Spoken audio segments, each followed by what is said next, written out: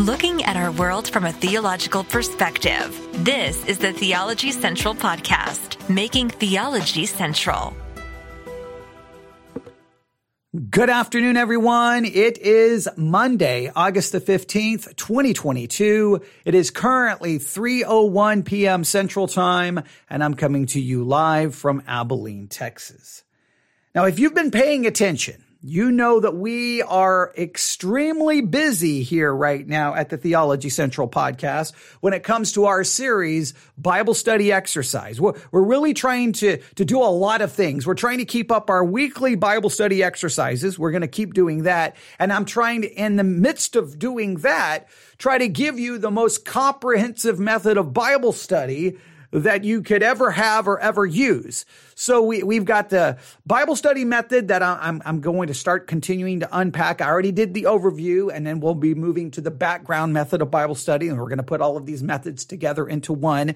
It will all make sense. But as that is going on, we also have been working on a very important study that I'm still fearful. I'm still fearful that people are overlooking, are missing the significance of it. And we've looked at some very important passages of Scripture.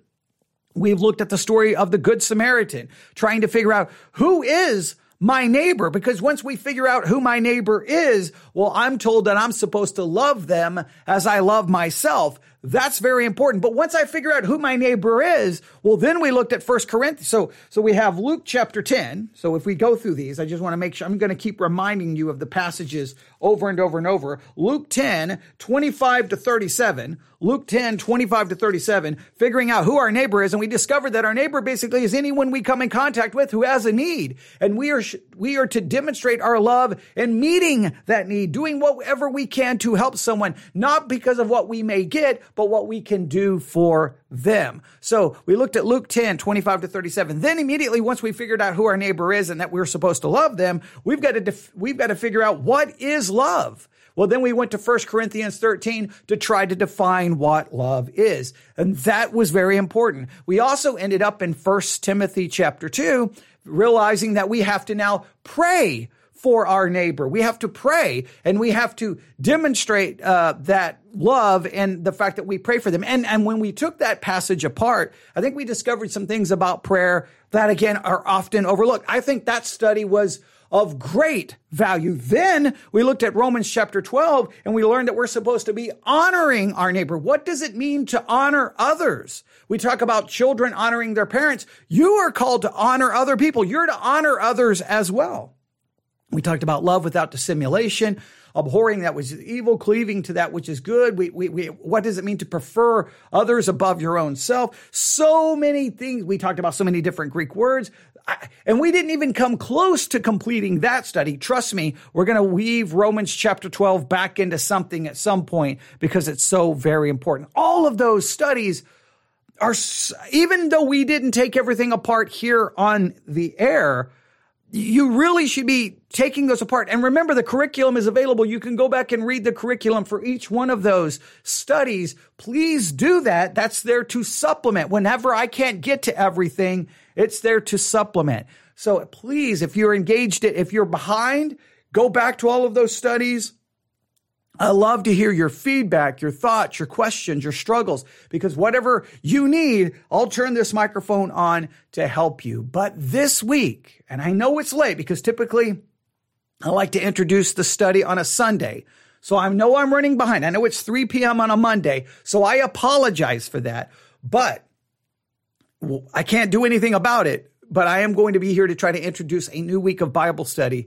And I think this one, I'd already had kind of in my mind how I was going to approach this week's study, but right before I went on the air, right before I hit the big, red go live button, I was like, we're going to do this differently. So are you ready? All right, here we go.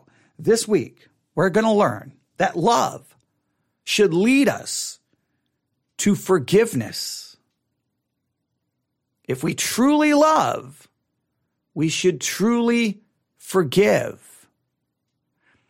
Now, we can look at it from that perspective. I think I'm going to look at it in a slightly different perspective. I don't know. We're going to add lots of things to this. So I hope you're ready. Remember, the introduction to the week of Bible study, a lot of times is heavy with kind of giving you your assignments and things I want you to do. I will be giving you some assignments. So please be ready for that. I had to sneeze. I apologize. I got to the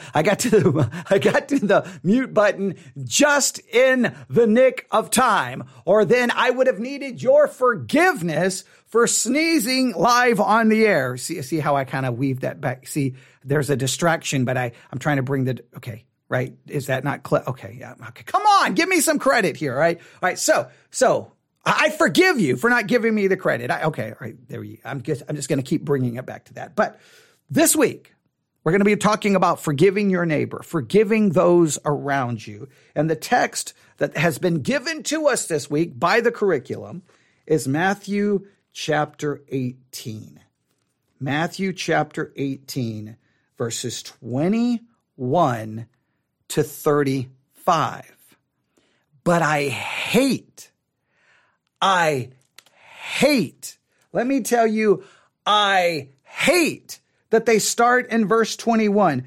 I hate that they start in verse 21. Why are they starting in verse 21? I am not a fan of them starting this in 21, and you'll see why. So here's what we're going to do. We're going to look at the text, but I want you to consider, I just want you to go ahead and write this down as your assignment. This week, as you think about this and meditate and read and study, I want you to consider how the verses that come before Matthew chapter 18, verse 21, how they are connected to what follows in verse 21 to 35. I think everyone focuses on, well, I can't say everyone. I think there's a tendency maybe to disconnect the preceding, or especially the story Jesus tells, or kind of the parable he tells in verse 23. I think in Matthew 18:23, we almost look at that disconnected with what comes before it. And I don't want us to do that. I want this all to be connected. And I want you to just think in that direction. So let's just start in Matthew chapter 18.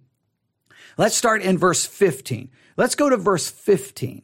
I don't think we can disconnect this. All right. So at least this is my initial thought. Now, remember how I do the Bible study exercise. The Bible study exercise is designed to get you from being a passive listener to an active participant. So I do this where sometimes I will teach like I know or don't know, or sometimes I'll teach like I don't know. Sometimes I teach like I do know, but because I'm trying to kind of just put it out there to get you thinking and talking about it. So sometimes I'll throw out an idea that maybe I'll come back and kind of go against that idea, but I'm trying to get you actually involved in the study. So here we go. Matthew chapter 18, verse 15. Moreover, if thy brother shall trespass against thee. Now, this is very important.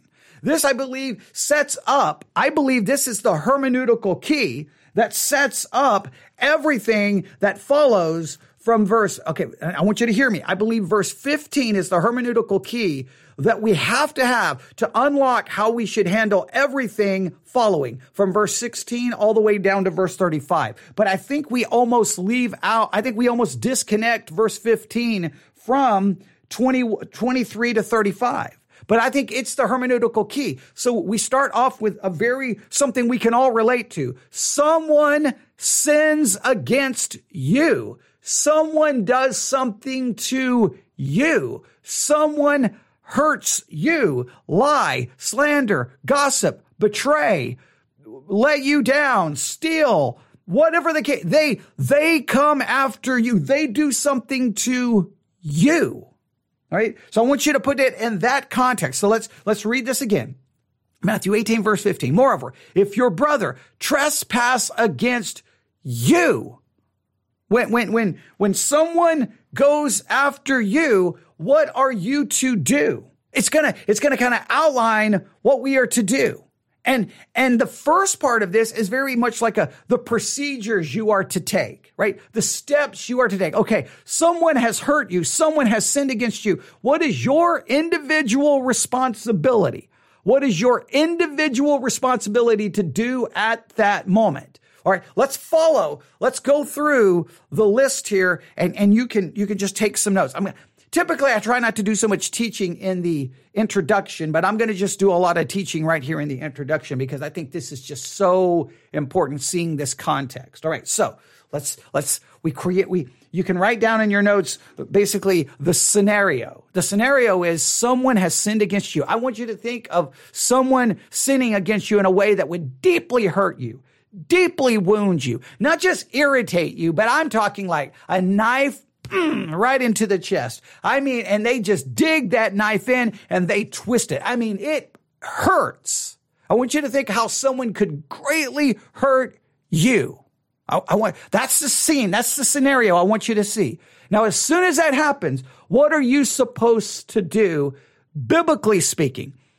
I'm not talking about what culture would say or anybody else. What are you to do biblically? Well, immediately what you're supposed to do, if your brother shall trespass against thee, go and tell him his fault between thee and him. And if he will hear you, you've gained the brother. Now, the concept here is not, now look, sometimes people can hurt us, and I don't think we always have to run and tell them. I think in some cases, we can just forgive them. We can just love them. We can just turn the other cheek. But there are some situations where, yes, you need to go. I think it requires spiritual wisdom. Sometimes we want to go to them, not because we want reconciliation, not because we're going to forgive, not because we love. We want to go to them because we want them to know you hurt me. In other words, it's more about us than it is about anything else. Sometimes you got to ask yourself, why do you want to go tell the other person? All right? Why? Can you just forgive and love and turn the other cheek? But sometimes it's required that you've got to go. But here, I think the focus is this. You don't go tell everyone else. See, when someone has sinned against you, you don't go run around telling everyone else. Christians love to share everyone else's sin. Someone sins, it can be a pastor, it can be a deacon. And we got to get on social media and tell everyone. Why? It's nobody else's business. How about you? If you care about the person, they've sinned, you should, in a sense, now love covers a multitude of sins. I'm not talking illegal activity. I'm not talking criminal activity that has to be turned over to the authorities, and then the legal process must take place, and then whatever the consequences are there. I'm not talking about covering up crime. I'm talking someone did something sinful. Now, right people may need to know, but not the people who... There's some people who need to know, and there's people who have no business knowing. It's of no value to them knowing other than their own pure, lustful desire for gossip and scandal. So the thing is, when someone hurts you, why are you telling everyone else? In many cases, you are doing so purely out of spite, out of revenge. You want everyone to think badly about that person.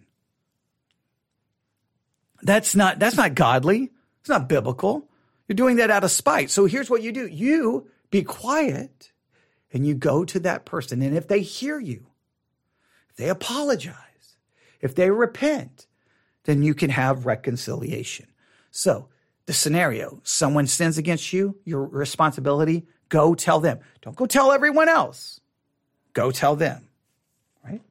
Next verse. But if he will not hear thee. So now, you got to have the scene in your mind. Someone has hurt you, you go talk to them, but they're like, no, don't believe, I don't care. I'm not repenting. I don't feel bad for it. You deserve what I did. I don't care. I'm not apologizing. If they will not hear you, then what do? Then you go get 2 or 3 witnesses. You try to find people who may have some specific knowledge of it. You try to bring someone you don't try to just bring in the most random people. You try to find someone who would already know something about it, because the less people you bring into the situation, it's better for everyone, right? And I think it just shows respect and honor and love for people. But in some cases, you may have to bring 2 or 3 witnesses. So now you bring 2 or 3 witnesses. That in the mouth of 2 or 3 witnesses, every word may be established. You try to bring people who have some knowledge of the situation, go, no, look, we saw what happened. We know what happened. We see the evidence of what happened. You are in the wrong. You are in the wrong. Now, a lot of people skip that. They go from, you hurt me, I'm going to put you on full blast and destroy you, right? And then everyone else jumps in and takes sides and say, blah, blah, blah, blah. And then, okay, just craziness. In some cases, you could just, bring 2 or 3 witnesses. And in many cases, the situation, in fact, in many cases, if you just went to the person individually, the problem probably was resolved immediately because the person probably said they were sorry and repented, and it should be the end of it. But nope. It becomes about spite and revenge and destruction and destroy and hurt, because we don't, as much as you may feel the person who hurt you don't love you, does not love you and did not show you love, in many cases, your reaction to their unloving actions demonstrates a lack of love on your part. But yeah, no one ever talks about that. But that's a whole different story. Okay, so you bring it to the mouth of 2 or 3 witnesses. If they neglect to hear that, if they're like, nope, not going to listen, then at that point, then only at that point, you tell it unto the church. Okay, so here's the key. So you start off personally, then you bring witnesses, then it goes to the church. And this is what happens. And we could apply this as a general rule to just how to handle sin in the church. But primarily, I want you to see this is how you handle when someone has done something to you. Now, you can bring it to the church, and then look what happens. And if he will neglect to hear them, tell it unto the church. But if he neglect to hear the church, let him be unto thee as a heathen man and a publican. So at that point, if they won't listen, then church discipline takes place. And we see you got the scenario and you got these actions. And then we hear this. Verily I say unto you, whatsoever you shall bind on earth shall be bound in heaven, and whatsoever you shall loose on earth shall be loosed in heaven. That has nothing to do with demons. That has nothing to do with cancer. Has nothing to do with headaches. This binding and loosening is dealing with church discipline. What is properly, in a sense, binded on earth in proper church discipline will be bound in heaven, almost like as if God will recognize that discipline, and whatever is loosed on earth should be loosed in heaven. Again, that if, I apologize, I'm knocking things over. Again, I say unto you that if 2 of you shall agree on earth as touching anything that they shall ask, it shall be done of them of my Father which is in heaven. Everyone rips these verses out of context. The 2 or 3 is not 2 or 3 agree, we get everything. This is 2 or 3 agreeing in the aspect of church discipline. All right. So if 2 of you shall agree on earth as touching anything, it's in the mouth of 2 or 3 witnesses that is agreed upon. The person is properly church disciplined. Disciplined is bound. Loosed is that they have been forgiven. So this is dealing all with church discipline. These verses are ripped out of context, and we got binding and loosening, dealing with sickness and demon possession and who knows what. We got the 2 or 3 agreeing on anything. Basically, if 2 or 3 agree on any prayer, we're going to get it. No, this is dealing with church discipline. All right. And then verse 20, for where 2 or 3 are gathered together in my name, there am I in the midst of them. This gets quoted in small group, hey, there's 2 or 3 of us, or if there's 2 or 3 people at church, well, there's 2 or 3 of us. Christ is in the midst of this. This is 2 or 3 gathered in church discipline. This is Jesus' way of saying that, hey, if someone hurts you, okay, you've got this procedure, but once it comes to the church, here's what happens. And if 2 or 3 are gathered for the purpose of discipline, Christ is in the midst of that. Christ will be there. Heaven will recognize the binding. Heaven will recognize the loosening. I don't know why these verses are so ripped out of context, but you hear it preached all the time and you're like, read the context. But nobody ever really cares about the context. Now, so we have in a sense, the scenario, the setting. We have, in a sense, the procedure, right? Here are the steps you are to take. Simple, straightforward. However, yet these verses get ripped out of context. I don't know why or how come. Well, that's because the fault of the pulpit. But okay. Now, you've got that. Now it'd be easy. We've got the scenario. In a sense, we have the procedure. I could break it down one more. I could offer another point in the outline, but I won't do that. But now we have the question. Then came Peter to him and said, Lord, how often shall my brother sin against me and I forgive him? Now, Peter is sitting here thinking, wait a minute. It's almost, now, okay, I got to do a little bit of speculating here. So I'm not trying to add to anything, but we have to at least speculate. It's almost as if Peter is sitting there going, wait. He's not even worried about the whole church discipline part. He's like, wait a minute. So if someone sins against me and they come to me and I tell them and they apologize and they ask for forgiveness, I'm just supposed to forgive them? Well, how many times? Like, hey, if they've sinned against me and I go to them 3 times and they sin against me the 4th time, can I just go ahead and bring the witnesses, bring them to the church and have them thrown out? I mean, how many times do I just say, I forgive you? How many times? I mean, there's got to be a limit, right? So Peter, trying to act like, gracious. I mean, do I forgive him like maybe till 7 times? Like, it's almost like he's like, okay, I'll pick 7. I mean, that's a good 7. I mean, come on. You can't expect me to forgive someone more than 7 times, can you? Yeah, you can't. I mean, if they've done it 7 times, I mean, I'm just bringing the witnesses going to the church and they're going to be thrown out. I mean, this person doesn't deserve forgiveness because they keep sinning. You know what you know what we would say in the modern evangelical world? Clearly they don't mean it. Clearly they don't mean it, because if you truly repent, you're going to stop what you're doing. Well, you can repent of sin every single day. You're going to keep sinning. So it's not that simple. But we would say they don't mean it. This text doesn't seem to indicate whether it's not about determining whether they mean it or not mean it. If they say, I'm sorry, they accept responsibility and they ask forgiveness, we're supposed to forgive. And then we don't go to the 2 witnesses. We don't go tell everyone, and we don't bring it to the church. But at any point in the process, whether it's individually, whether it's with the witnesses, or whether it's in the church, if the person says, I'm sorry, I repent, I forgive, or I repent, I ask your forgiveness, they apologize. Well, our job is to forgive. And so Peter's like, 7 times? And then he gets just shot. He gets basically shot like, he probably can't even believe, it probably feels like he got shot like 15 times. All right, here we go. Jesus saith unto him, I say unto thee, until 7 times. Okay, I say not unto thee. I got to read this correctly. I say not unto thee until 7 times, until 70 times 7. What? Jesus is basically saying, you keep forgiving. You keep forgiving. I don't care if it's at the individual level. I don't care if it's at the two to 3 witnesses level. I don't care if it's at the church level. Whenever the repentance, whenever the apology, whenever the acknowledgement of wrong and guilt occurs, our responsibility is to forgive. Now, we do a lot of, I forgive, but now, boom, boom, boom, boom, boom, boom. No, forgiveness.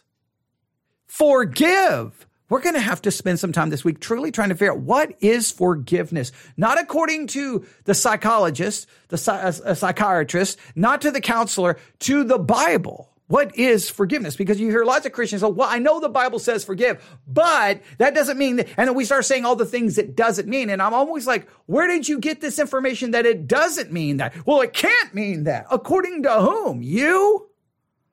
Because I know this. I repent, right? I when I came to Jesus Christ and I, in a sense, trusted in his salvation, all of my sins were completely forgiven. There's no lingering. He doesn't say, but not in this situation. No, I am completely washed away and completely forgiven. Are we supposed to forgive the same way?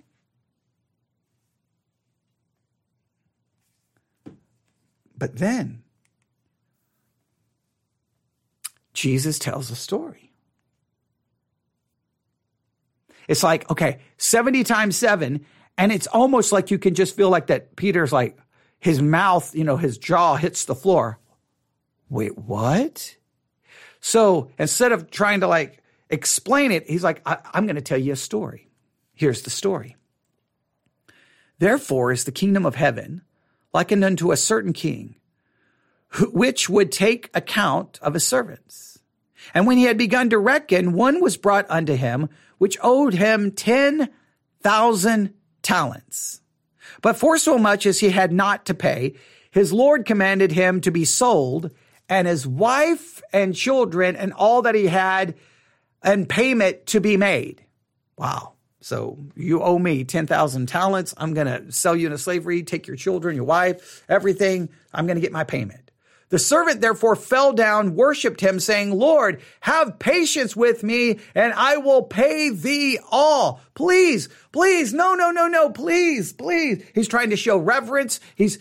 Please, no, don't take everything. Then the Lord of that servant was moved with compassion and loosed him. See, please note verse 27, loosed. Go back to the loosening and the binding in verse 18. You cannot take verse 23 and 35 and remove it from verses 15 to 22. This is all one single unit. All of it relates. I don't know how people overlook this. It just drives me crazy, all right?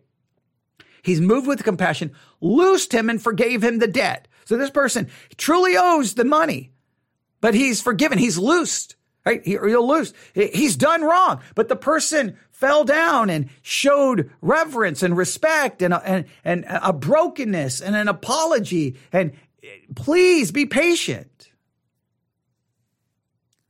So he leaves. He's got to be relieved. He wipes the tears out of his eyes. He's fearful. He's scared. His heart's calming down.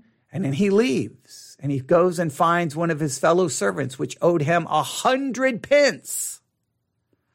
And laid hands on him and took him by the throat, saying, pay me that thou owest. He grabs him by the throat. Come here. You're going to pay me. Whoa. What just happened to the guy that we saw basically kneeling down, broken, and saying, come on, give me another chance?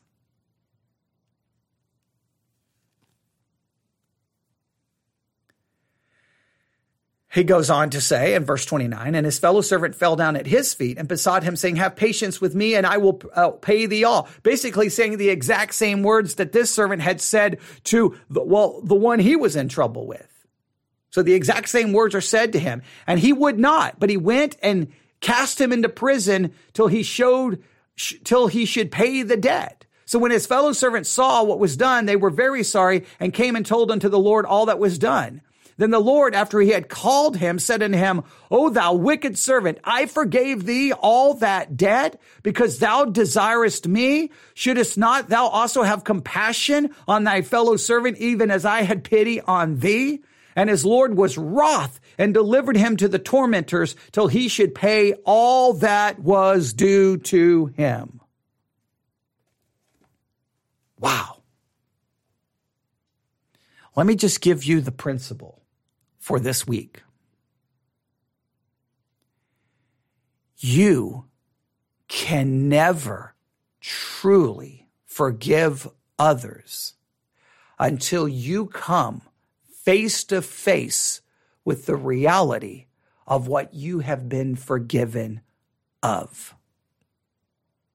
You can never truly forgive others until you come face to face with the reality of what you have been forgiven of. Unless you are painfully aware of your sin, your failure, and how much God has forgiven you. Until that becomes the dominant reality in your mind, you will never forgive others anywhere close to the way you can. You cannot forgive others correctly until you become painfully aware of what you have been forgiven of. You'll see some preacher who sinned or some preacher who, and you'll be like, they shouldn't be doing this. And I'm going to condemn because you forget what you've been forgiven of. We have some weird way of thinking that we've only been forgiven for a few things, that what we've done has not been that bad. But that person, how dare they commit that sin because that's a bad one. And you'll say, there is forgiven, but, and then we give, and it's just weird. We come up with our own list of what should take place. Like the Bible doesn't say, if you sin in this way, you can never be forgiven and never be restored. It just says, hey, if you're doing these things, you may be disqualified from this, but it doesn't say anything that you can't be requalified by forgiveness, repentance, and restoration. No, we just have this mindset that, no, I'm sorry, you did this. Here are the consequences. And we just make up the consequences. We make up our own list because we don't forgive others, because we're not really aware of what we've been forgiven of. Listen to me. When anyone sins against you, stranger, church member, pastor, spouse, child, I don't care who they are. When they sin against you, the very first thing you should see is not their sin against you, but your sin against an eternal and holy God. And the minute you see your sin, forgiving others not only becomes the natural thing to do, becomes much easier to do. But it will be an impossibility to forgive them if you see their sin, if you feel their sin, if you become preoccupied with what they've done to you. Don't worry about what they've done to you. Worry about what you have done to the eternal God and his law. Don't worry about how they hurt you. Worry about how you have sinned and rebelled against a holy, righteous God who loved you so much that he gave his only begotten son, who while you were yet a sinner died for you. So many times people are like, I can't forgive. Stop worrying about the people you can't forgive. Stop even looking at that. Spend some time looking at what you have been forgiven of. You've been forgiven of $1 million that you owe, $1 billion. You've been forgiven for something that you owe that you can never repay. Like if God was as patient could be, you could never repay it. You have violated the holy law of God and you deserve destruction, death, and to be crushed.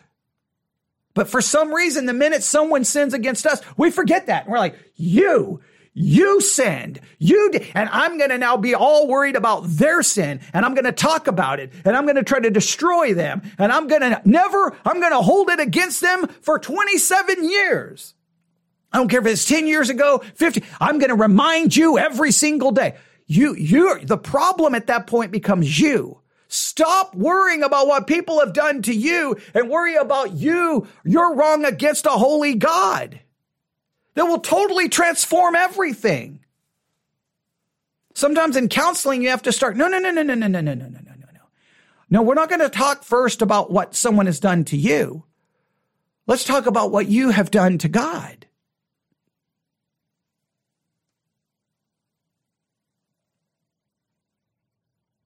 Now, forgiveness of others doesn't mean you say, well, what they did was good, what they did was right. No. You're not saying that what they did was good or right. What you're saying is what you did was wrong. What you did was horrible, but I am forgiving you, not on the basis of anything in you, not on the basis of anything in me, but I am forgiving you because I have been forgiven of much. Now trust me, it's not always easy to do. I've told the story many times. Many of you know my childhood was not, I'm not even going to go through. I mean, it was horrible. It was horrible. And at some point after my mother died, when I was young, I had to, because, well, my whole life fell apart, but I ended up having to write a letter and going to the grave and reading it to my mother to try to forgive her.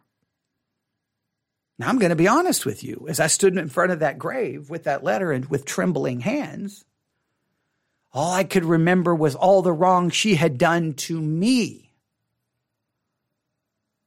It was very difficult for me at that moment to remember all the wrong that I had, was, and was going to continue to commit against a holy God. If God has forgiven me, I should be able to forgive others, because no matter what anyone has done to me can't compare to what I've done to a holy God, because I've sinned against my Creator. My crime against God is an eternal crime, where the crimes committed against me are more of a temporal crime. Now, that doesn't, by no means, someone's going to email me very upset going, you don't know what happened to me, and you don't know what happened to me. I am not saying that what happened to you was good or right. I'm saying it can't compare to our sins against an eternal God. And the only way to forgive what's happened to me is to see what I've been forgiven of. I have been forgiven of everything. My sins have been removed as far as the east is from the west. They've been dropped into the deepest ocean. I have now viewed, because I stand before God in an imputed righteousness. I stand before God, not in practice, but in my position as a new creature in Christ. Old things have passed away. All things have become new. In my position, because in reality, I'm not a new creature. I'm still a sinner. I still have a sinful nature, and I still sin. But in my position, God has forgiven me. He has restored me, saved me. I stand perfect before him. Well, if he can do that for me, I have to turn around and not grab other people by the throat and go, you owe me. What have you done to me? I'm supposed to say, I forgive you. Not on the basis of you, but on the basis of God's forgiveness to me. I think that's where people get confused. I'm not going to forgive you. Forget them. The minute someone sins against you, see your sin before God before you see their sin against you. You cannot truly forgive others until you see the true reality of what you have been forgiven of.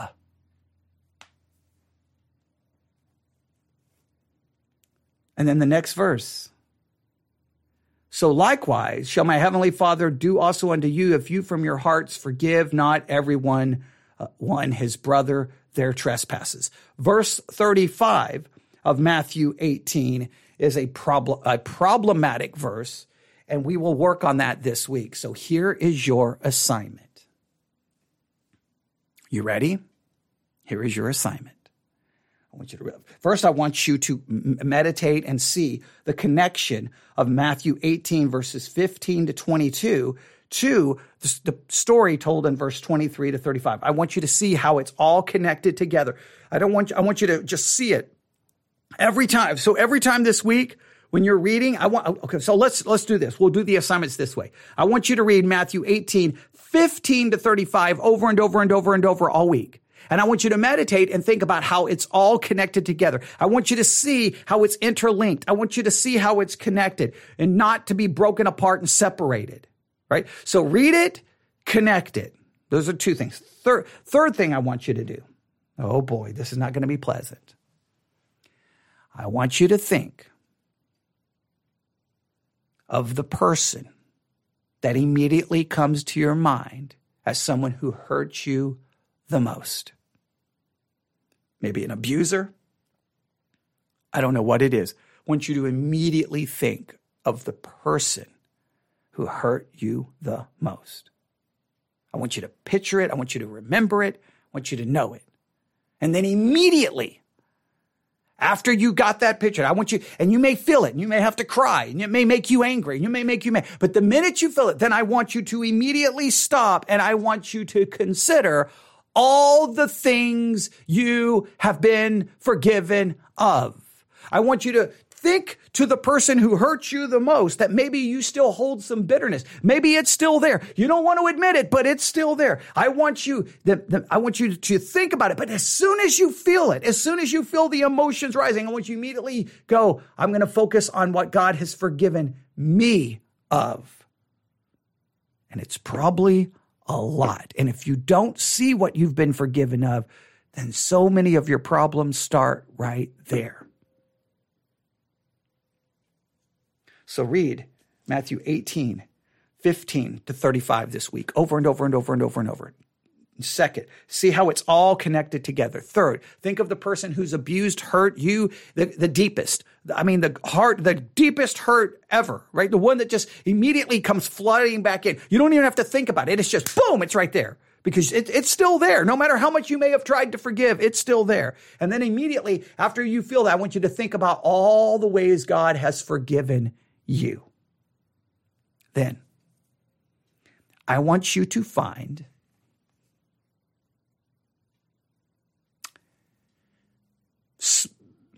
how many?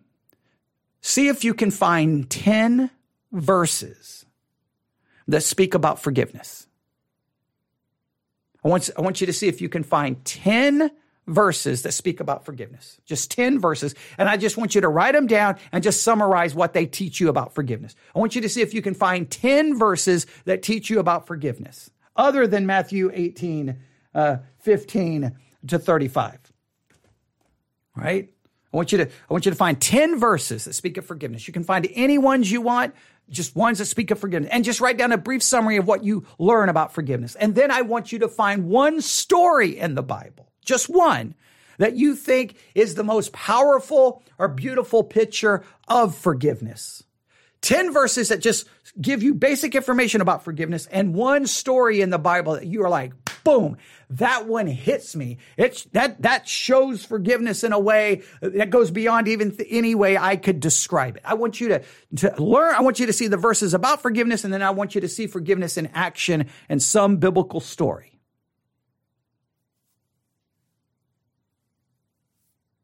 That's all I want you to do. I know some of you are going to immediately go, well, how do we understand 35? No. Stop. I'm stopping your hand. No, don't look at 35 right now. I want you to we've got to spend some time trying to grasp forgiveness. Right? So read Matthew 18, 15 to 35 over and over and over and over and over this week. Okay. Number 2, I want you to think and see how it's all connected. Number 3, I want you to immediately think of the person who has hurt you. If you think of the way that you've been hurt. Okay. Repeat it one more time. All right. I'm going to go through this all again. All right. Here we go. Number 1 this week, Matthew 18, 15 to 35. Just read it over and over and over and over and over and over. Just read it. Listen to it. That's easy to do. Number 2, just as you read it, just see how it's all interconnected. It's all interconnected. 15 to 35. None of it can be taken apart. It's got to be viewed as one complete unit. Right? I want you to see that. Then number 3, I want you to think of if I was to ask you who hurt you the most? What's the situation where you were hurt the most? I want you to think of that situation. I want you to think of it. I want you to feel it, right? And I don't want you to just spin forever. I want you just to get hit with that initial emotion. Boom! All right? And then I want you to stop and immediately start thinking and meditating on all the ways God has forgiven you. All right. If you want on paper, you can write down the name of the person and what they did, and then immediately start listing all the things God has forgiven you for. All the ways you've blasphemed his name.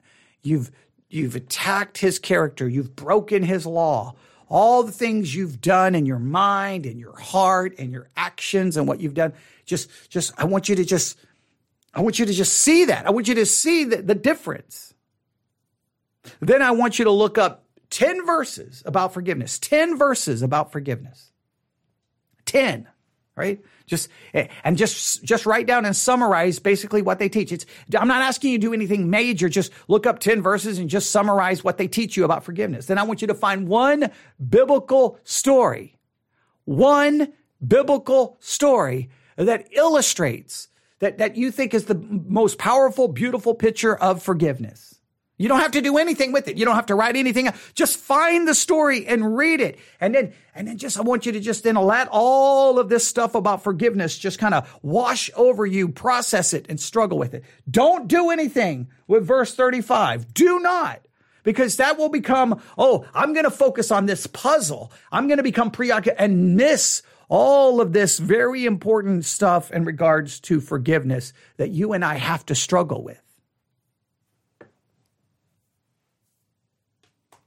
And what's the principle? You can never truly forgive anyone of anything until you come face to face with the reality of what you have been forgiven of. We don't forgive others based on anything in them. It's not even about them. We forgive others because we have been forgiven. The next time someone hurts you, the next time someone does something to you, I want you to immediately think not of their sin against you, but your sin against God. But I'm not saying that what they've done to you is right. Forgiving others, you're not saying, man, what you did to me was right. What you did do to me is okay. No, you're saying what you've done to me is wrong. What you've done to me is not okay. But because I've been forgiven, I am going to forgive you. I'm going to release it. I'm going to release the bitterness. I'm going to release you from that prison. You are forgiven. Just as God has forgiven you. Not on the basis of anything in you. You're not forgiven because of anything you've done. You're forgiven on the basis of grace and mercy. You're forgiven because while you were yet a sinner, Christ died for you. You're being forgiven because Jesus, the eternal, spotless Son of God, died for your wrong.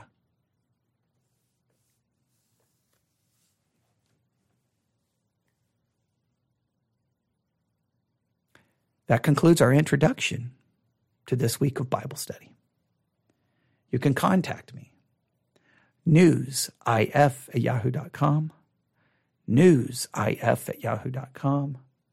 newsif@yahoo.com. If any of these studies from the Good Samaritan, 1 Corinthians 13, 1 Timothy 2, Romans 12, if any of these, if there's anything in them you want to share, let me know because, man, we're going to be done with this and I'm going to be so bothered if people don't get, there's so much here. So I feel like we need to do these same studies over and over for the next 6 months until somehow I can break through and make you realize what we've been given in this couple of weeks of study. It's so important and practical and powerful. And I hope, and again, even if you've missed everything else, just forget what I've said. Just go read all of the curriculum on all of them. Each study would probably take you 15, 20 minutes to read. You can knock them all out shortly. And I'm not saying everything in them I agree 100% with, but they will at least get you thinking about these passages of Scripture that I think have been so important. All right, email me, newsif@yahoo.com, newsif@yahoo.com. All right, thanks for listening. I'm going to take a break for a little while, and we'll be back this evening with the book background method of Bible study. We will definitely get to that tonight. Thanks for listening. God bless.